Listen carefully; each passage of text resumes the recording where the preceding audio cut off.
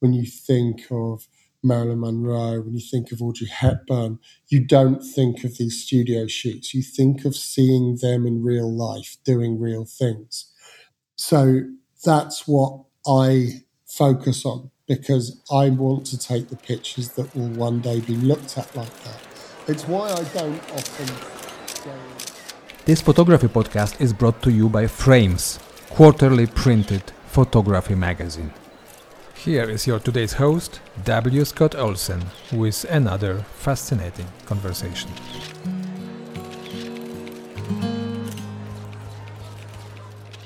Well, hello, everyone, and welcome to another podcast from Frames Magazine. My name is Scott Olsen, and today we are going straight to the top of the A-list for celebrity, not only for actors and movie stars, but for the shooter as well, for the artist. Today, we are talking with Greg Williams.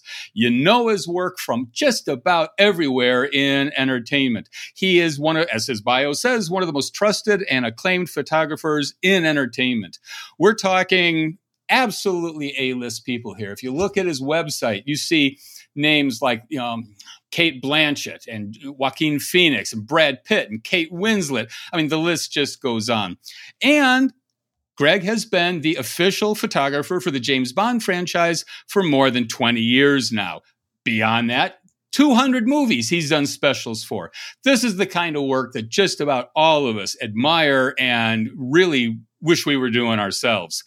Not only that, Greg is generous, big into education. You go to his website, gregwilliams.com, and there's a whole section there simply called Learn. There are videos, there's talk about not the technical stuff, not f-stop and that kind of stuff, but how to approach photography, how to approach your subjects, what kind of role the photographer should have. Really, really engaging work.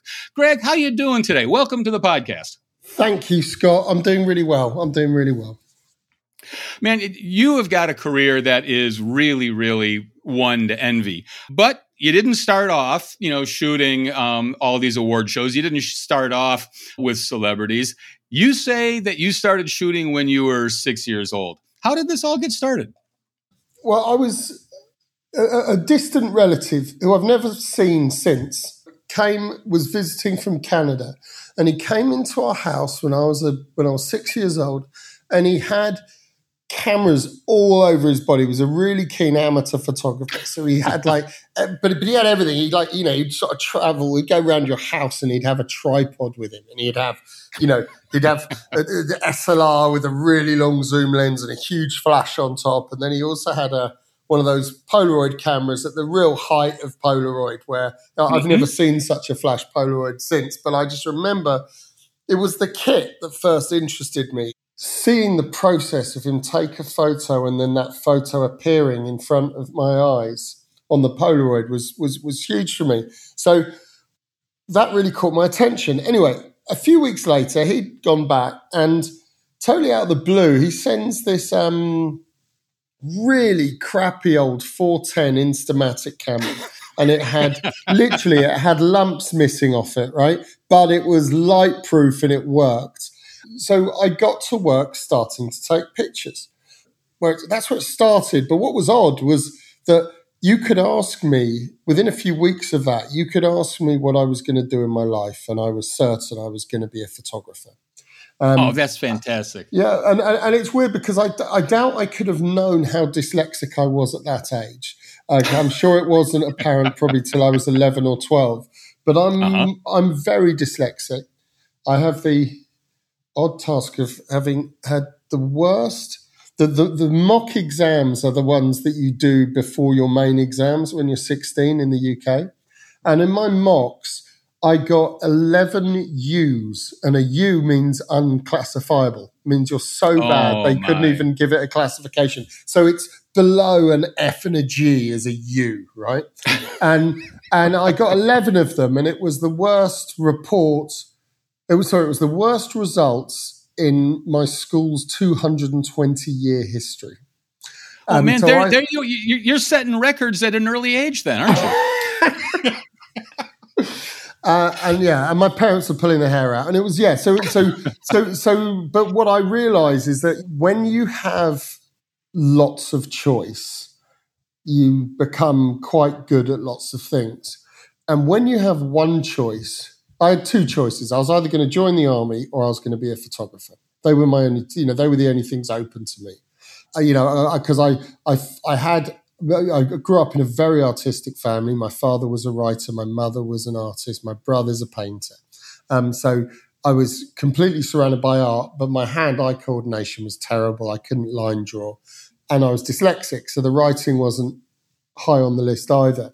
So there's something about not having the choice that you just say, this is what I've got to do. And my son's very dyslexic, and it's something that you sort of hope the kids find, is they find this one thing. Because if you can spend a life doing one thing, you've got a chance at getting quite good at that. Mm-hmm. Whereas if you do everything, it's just much harder. I feel sorry for people that are straight A students and everything, because I think it's always hard for them to know exactly what their calling is, because they're sort of good at everything.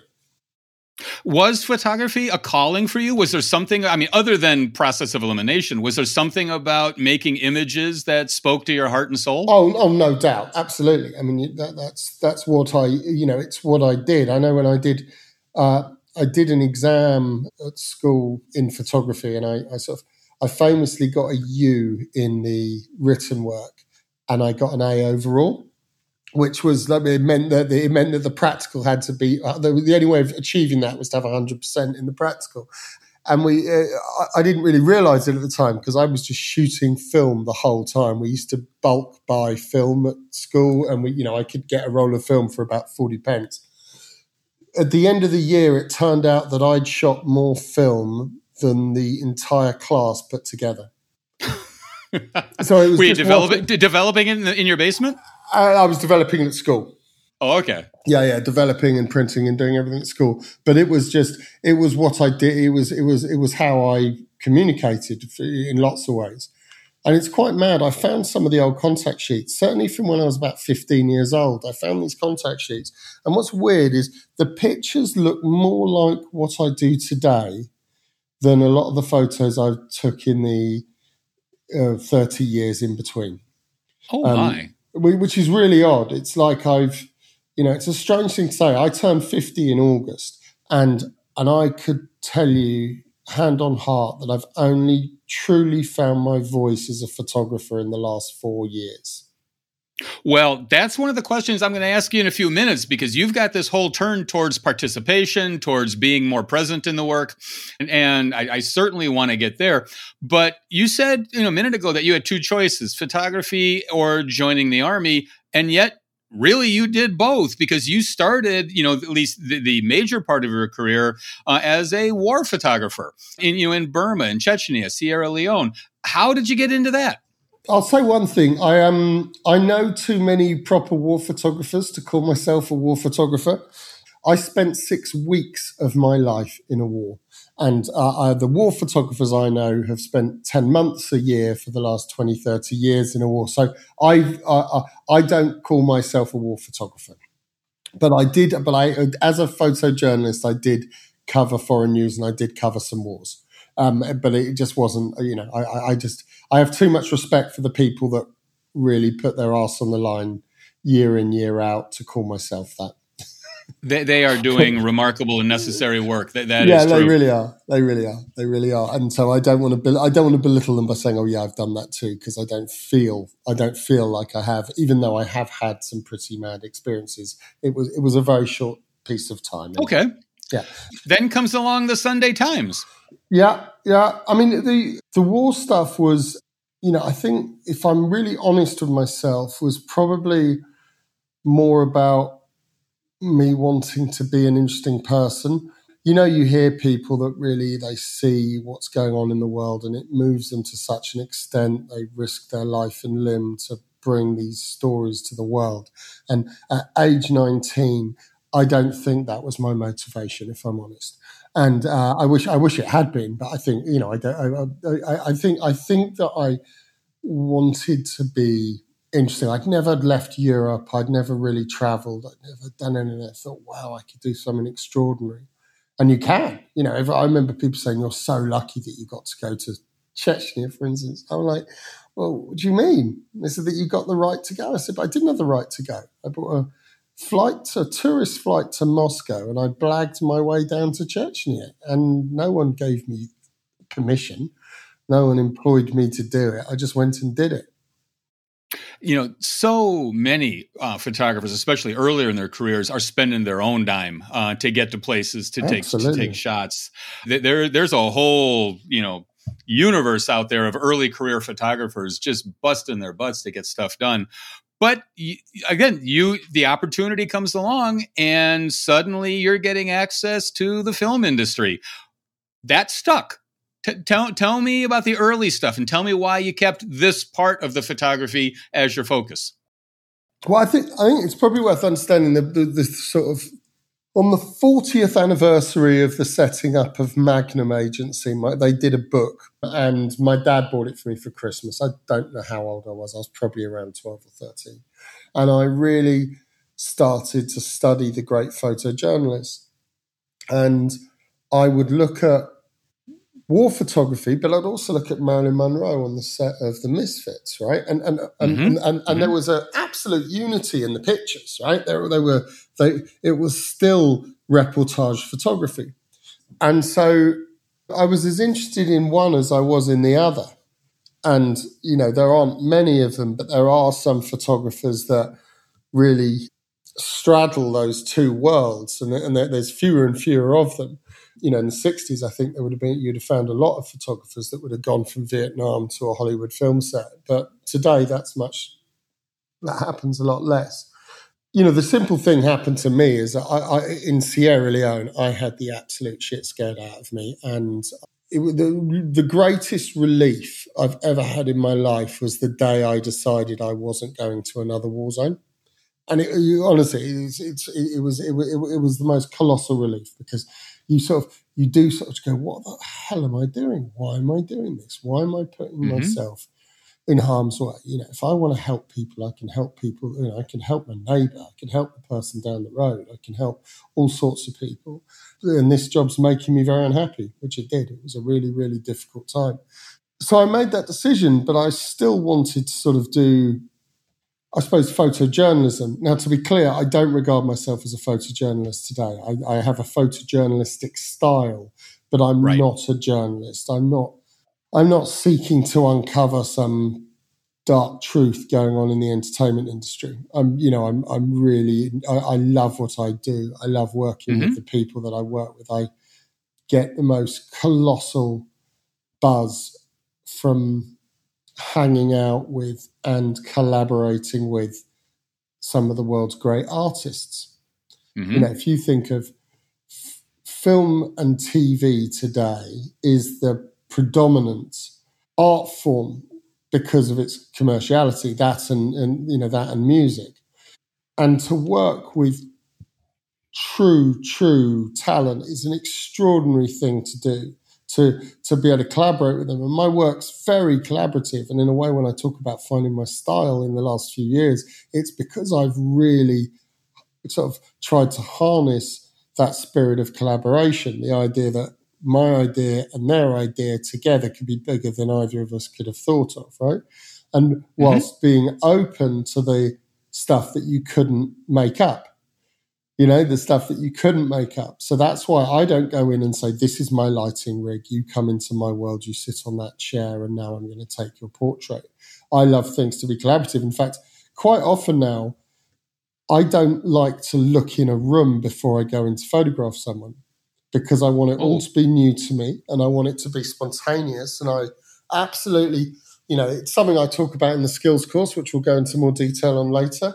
But there is something about walking in a room and analysing the light and the shapes and the environment and your subject and where they are and what they're doing, and to spontaneously vibe off that and off them, and to deliberately not have all day to take a picture. There's something lovely about having 3 minutes to get a good photo, because I'm going to get 180 seconds of that person's attention, right? Because that's all I've got. And, and And so to keep things fresh, I mean, in fact, when I do stories that involve lots of clothing changes, I often say, okay, look, we're not going to spend more than 3 minutes on each picture. So they could change. They could be in the chair for another 40, 50 minutes. They come back out 3 minutes. And then we will review the pictures and we'll look at it and we'll go, oh, we could have done something more here. We could have got more here. And then we go, right, let's go again, 3 minutes or 2 minutes or 1 minute. Give me 10 seconds of what I'm looking for, and that will be enough. Because obviously, as a photojournalist, you didn't have any seconds. You had 250th of a second to get a picture. Life's just passing by in front of you. So what you end out with is this sort of, it's like a juggle. You have your preconceived ideas, you have your experience, but you also have to always remain open enough to realize that something that you didn't expect might be the much better picture. Okay, that is a perfect transition to one of the stories I know you've got that I want to hear you talk about. And I want to back up also just a little bit, and we'll come to this in a second. You say you like going into a room. A lot of your shots, a lot of your celebrity shots, are sort of circling around awards ceremonies. So a lot of them are in hotel rooms. The lighting in hotel rooms is generally pretty terrible. So how can you walk into a room knowing that the light's going to be horrendous and say, I want just 2 minutes of prep time to figure it out, and away we go? No minutes of prep time. Straight in. Okay. Looking at the light. Yeah, but you don't need 2 minutes to look at the light. I walk in a hotel room, and if the light's horrible, I turn the light off. I mean, most of my photos, I turn the light off. Because, and you open up. I mean, if I maybe go to a 1600 ASA, there's some light in here now, right? There's light everywhere. I tend to, the camera I use most is the Leica Q2, and that's got a 1.7 lens. So if I'm a 1.7 at 1600 ASA and, they're not jumping up and down, I can generally get away with shooting a picture at an eighth of a second if I hold my breath and fire a few frames, Okay. So, or lower. And so I just turn the lights off if they're ugly. But also, when we're talking about ugly lights, we're generally talking about downlights, right? Which give those sort of panda eye shadows. In the eye sockets all go dark. And I, this may be what you were referring to, but I've got a very simple trick with that, which is the same trick I use in midday sunlight, which is that if you can't move the light, then move your subject. Because those downlights, if you turn your face to 45 degrees and then I go on maybe I elevate myself as well above the subject, that ugly downlight is now a beautiful key light that's chiseling cheekbones and defining jawlines and making eyes sparkle. It's one of the things I love about not lighting pictures. And I do light pictures. And, I have a studio in London and I have a particular lighting setup that I use that I think makes people think as little as possible about the light and as much as possible about the subject. But when I'm out and about, I love that challenge of having, where do you place that person within the light? And, my safest thing, if I walk in a hotel room, I remember I did a shoot with Penelope Cruz, and it was towards the end of the day, and I'm in a hotel room, and I've turned all the lights off, and it is really dark. It probably is an eighth of a second at, 1.7. But I sat her near the window and turned it into this most beautiful backlit photo where, her skin looked fabulous because there's no sort of harsh direct light. When you're backlit, everything that's lighting the subject is a reflection of absolutely everything in the room. So it's the softest light imaginable. So that's, I suppose, a specific thing. But there are these tricks that you learn, and you just you put those same tricks into absolutely every job you do. So those rules that there are a bunch of rules that I talk about in the Skills Faster course, which is the quick course. That's the process I go through every single time I do a shoot. I just go through that process in a fraction of a second nowadays because I've been doing it for so long. Yep. Greg, one of the things I noticed about your pictures, these people, they like you. When they're looking at your camera, they're looking at a friend. They are eager to, do whatever you're asking, or they're not shying away. They're not like, oh God, here's another person with a camera. And I know it's not, instantaneous. It goes over time. It goes over with the success of your work. But when you've got a community that is so reputation savvy, how do you build trust so that they're willing to try what you're thinking about?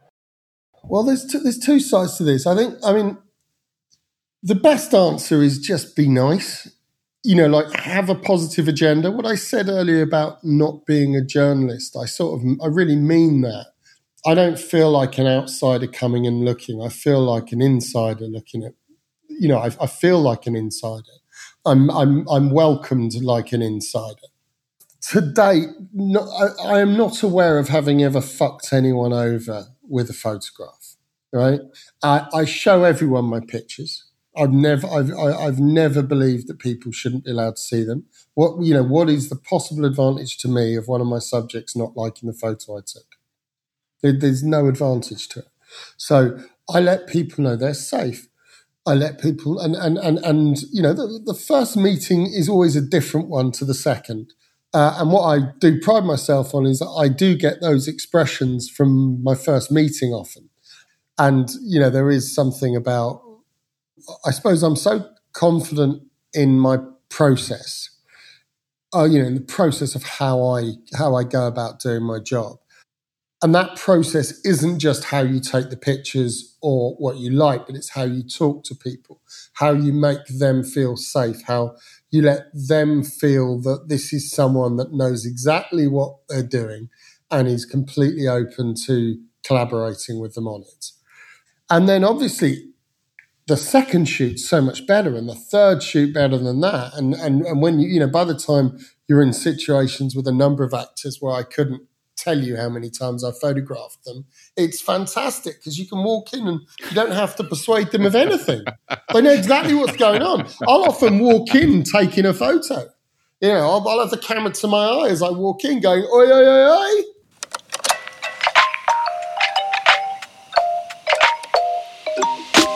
Let's take just a quick break.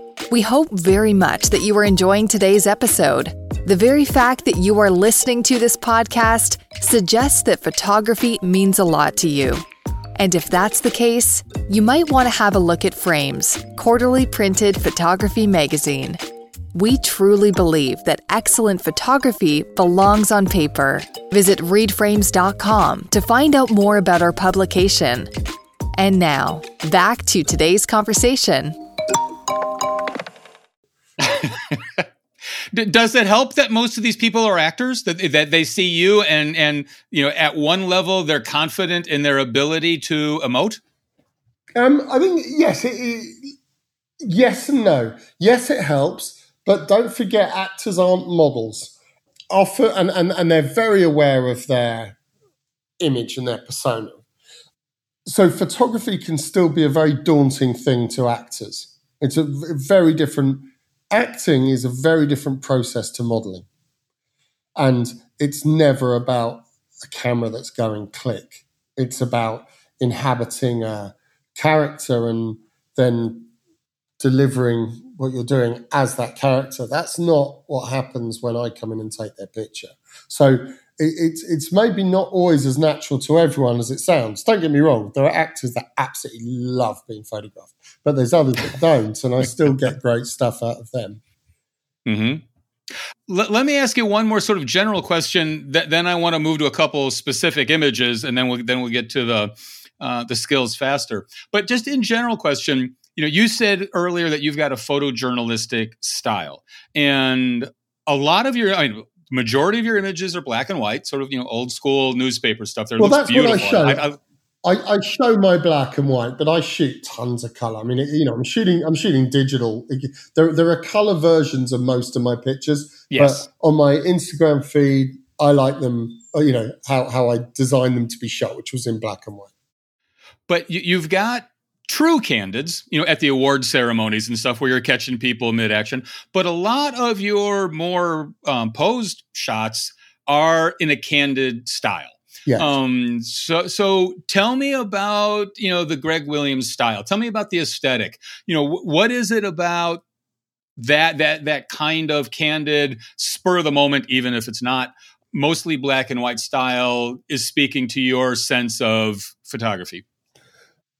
Well, firstly, there's a timelessness. I'm looking for timelessness. An actor today is often not yet iconic, right?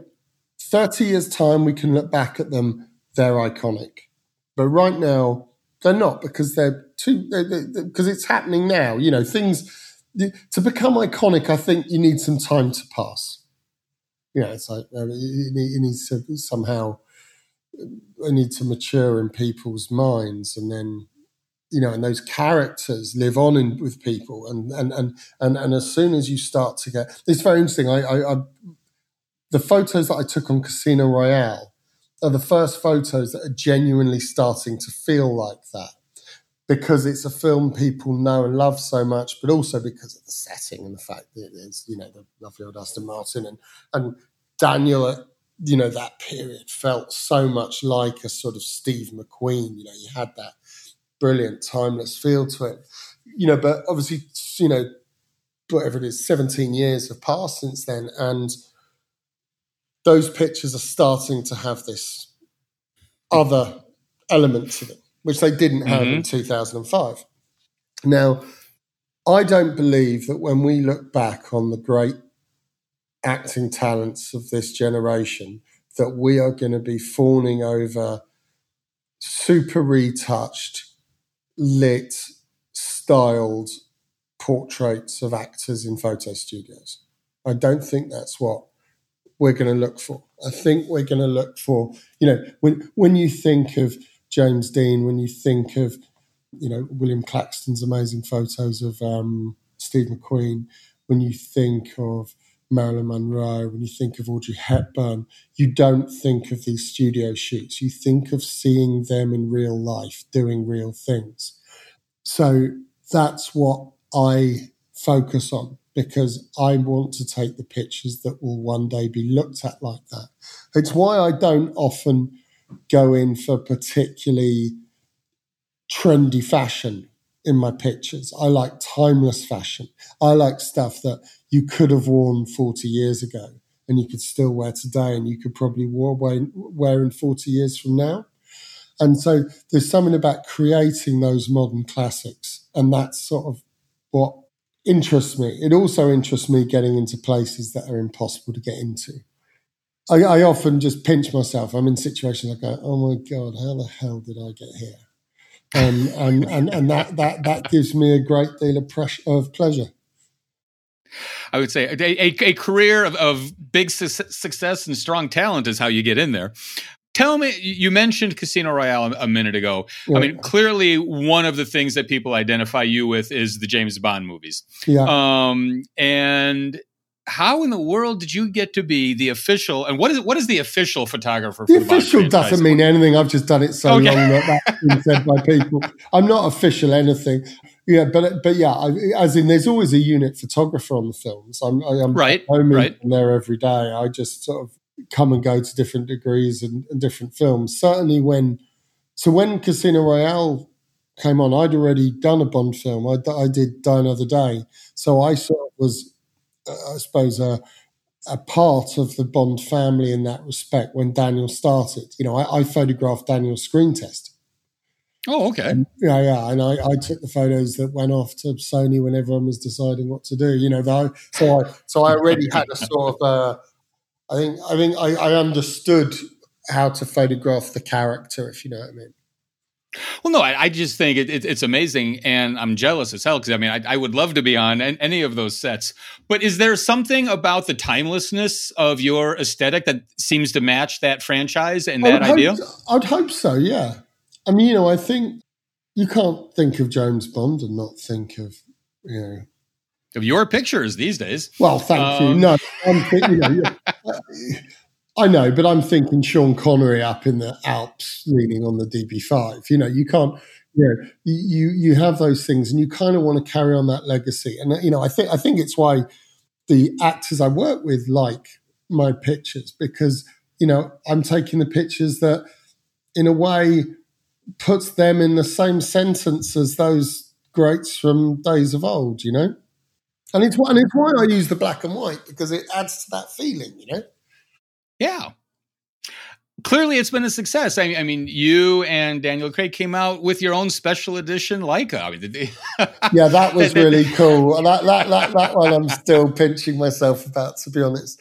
Yeah, no, I mean, basically, I hadn't seen Daniel for ages, and I went to sort of talk to him about working on this film, and we did some photos together in his gym. And he was, I said, Leica have asked me to do a camera, and he goes, really? They've asked me to do one too. And I was like, well, would you? And he goes, well, if you would, yeah.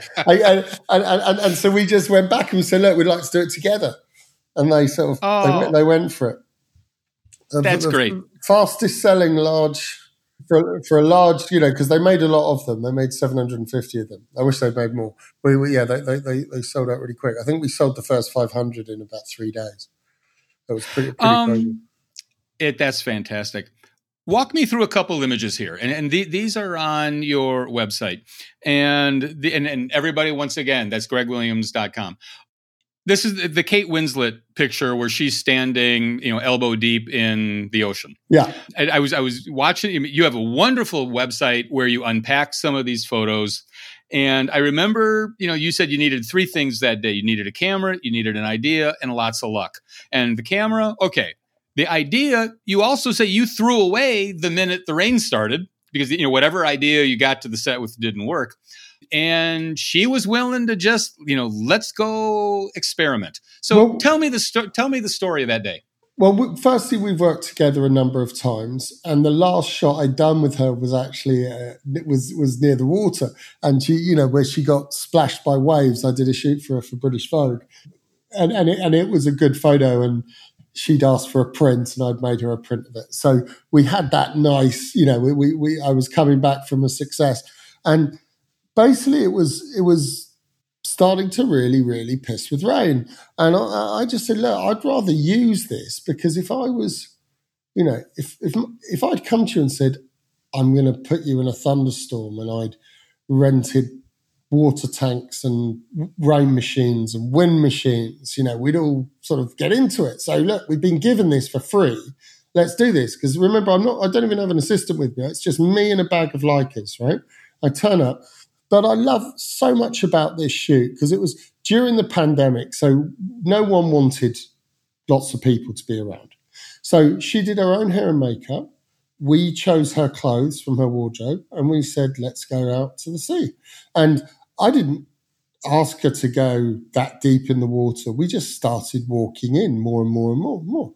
And Kate does cold water swimming, so she wasn't at all bothered by that. And the water was actually quite warm. And the rain was coming, and we just realised that it was going to be a powerful picture. So we kept going until she got to the depth that photo's taken in. What I love about that picture is that it looks like one of those Vanity Fair covers from 20 years ago. Yes, it does. And had it have been that, there would have been probably over 40 people working on that shoot. There would have been rain machines, there would have been water tanks, there would have been safety divers, there would have been stylists, styling assistants, makeup artists, makeup assistants, hair assistants, there would have been catering, there would have been easy ups everywhere, there would have been people from the magazines stressing about how it's going to go. There'd be all this stuff going on. And I don't know if you've seen the behind-the-scenes photo that accompanies that, but Kate's husband took one of my Leica Qs and took a photo from me. And I am wearing some swimming trunks with my jacket on, taking a photo holding an umbrella. Yep. That is the entire production of that photo. And I just love that if you don't go in with this big preconceived idea, which I didn't have, it's by far as much Kate's idea as it was mine. An absolute example of 1 + 1 = 3, right? Where you go in and by being open, you have the opportunity to take pictures that you couldn't have dreamt of that morning. Oh, that is good advice for everybody. So tell me about this new direction. Tell me about being more of a participant. You talk about this event that you were at where you start high-fiving people and then your hands in the shots. But it's not only that event. This sort of was a sea change for how you see yourself. Yeah, it was. There's something about, it probably comes from joy, probably comes from seeing joy. When you see joy on someone's face and you capture that, and that person's joyful expression is coming into the camera, the person that is viewing that photograph senses that joy coming into them. It's almost virtual reality, right? It's like first person, I'm experiencing this moment because it's coming to me. This isn't an observed image of someone having a interaction with someone else. This subject is interacting with me, and that extends to everyone that looks at the photo. And that, to me, is a lovely thing to do. It's a lovely, positive kind of picture to take. Now, I'm not suggesting for a second that I do that in all my photos, but I do find myself doing it more and more and using the first seconds of meeting someone or the first seconds of re-meeting someone to capture that moment. You do get lovely stuff. Well, it's not only joy. There's a different kind of intimacy there when you can see your hand or the photographer is participating in the image somehow, and it flies in the face of what a lot of people, and especially street photographers, have as a goal, which is to be almost invisible. Absolutely, and I have left that behind, and it was what I tried to do in my past, and I did it to some success at times, but you're more of an insider if it's coming to you than if you're crouched down in a corner watching it happen elsewhere, in my opinion.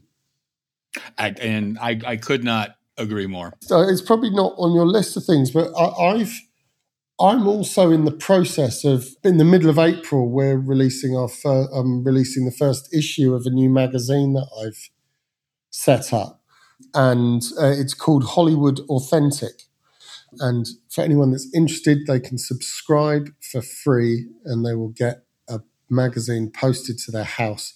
And they just go to hollywoodauthentic.com and there'll be an opportunity to subscribe. But the magazine is this Insider's Look at Hollywood, but it's not it's not just a photography magazine. I mean, the cover, which I can't announce right now, is a deeply authentic Oscar-winning actor, and there's over 3,000 words of interview in there as well. I'm also videoing lots, so there's a newsletter and an online presence for the magazine where videos will play, and it is really all the work I've done in the last 20 odd years within Hollywood. 25 years now I've been working in Hollywood. It is the culmination of all those relationships. With the actors, with the publicists, with the agents, with the film companies, and then with the fantastic writers I've met over the years and all this stuff. And what it's trying to do is recreate that thing that I looked at when I was a 12-year-old kid, which was Life magazine's Hollywood reporting from the 60s. And so that's what it is. I thought you were going to say you were looking at an Instamatic with a flash cube. Yeah, yeah. Greg, you are already really generous on your website with education, but you've got a candid photography course on Skills Faster. Talk to me about this project. Yeah, because, and I also have a pro course on Skills Faster. Right, I have both. So to be clear. Well, to be clear, the reason I'm being generous on my website is because I'm asking people for money on Skills Faster. Don't get me wrong. I think I am generous, but I'm also a mercenary little bastard. So I am making money on this stuff. But the Skills Faster so far, I think we've sold close to 40,000 courses. So it has been remarkably much more successful than I ever thought it was going to be. and at some point, I'm going to be doing something that is a bit more of a gift. But it's probably a little early to talk about that. But I am going to be doing a version which will be which I won't be charging money for. But the idea of education in the whole, for me, is, and this sounds really sort of up my arse, but I love the idea of helping to democratize good photography. We are communicating visually in a way that human beings have never, ever, ever done. And, and not always in a good way, right? If you think of social media and, nowadays, do you write to your lover telling them, describing the sunset you're seeing on a beach and wishing they were there? You don't. You send them a photograph. Or very few people do. And I'm not being funny. We send photos of a negative COVID test. We send photos of our lunch, right? We are taking photographs of everything because it's so easy to do nowadays. And so my theory was, if there's 6 billion people in the world taking photographs with their phones and I can help them improve that, then there's got to be a clever business in there somewhere. Plus, it's a really cool thing to do. You're actually improving quite a sizably important element of their life nowadays. And I know that may sound like I'm over egging the omelette, but most people that you talk to send a photograph to someone they know most days. And you go back 20 years, that just didn't happen, right? Didn't happen at all. I love iPhones. I think they're bloody brilliant. I think the camera on them is extraordinary. The quality of results that you can pull out of a phone now is extraordinary. Not just iPhones, smartphones. And so for me, it's like, look, there's an opportunity to help people get better at that. And so my view, so on the website, there is the Learn section. And basically every picture in the Learn section has a little italic icon in the bottom right-hand corner. And if you click on that icon, you can hear the story of how I took the picture, what I was thinking, the decisions I made, a bit of fun about what was going on, and some technical details of how I did it. And then you're also offered possibly to buy the camera that I took it on, because I have a camera shop. And if it's a print that we sell, it may also give you the opportunity to buy the print.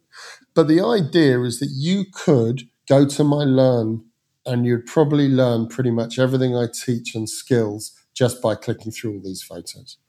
But if you want to make it easy for yourself, then I'm trying to charge some money for that. No, I was going to just remind everybody, it's skillsfaster.com and it's gregwilliams.com for the main deal. And of course, there's Greg, over 1 million people on Instagram. That's impressive. That is fantastic. Yeah, no, that was a big milestone, actually.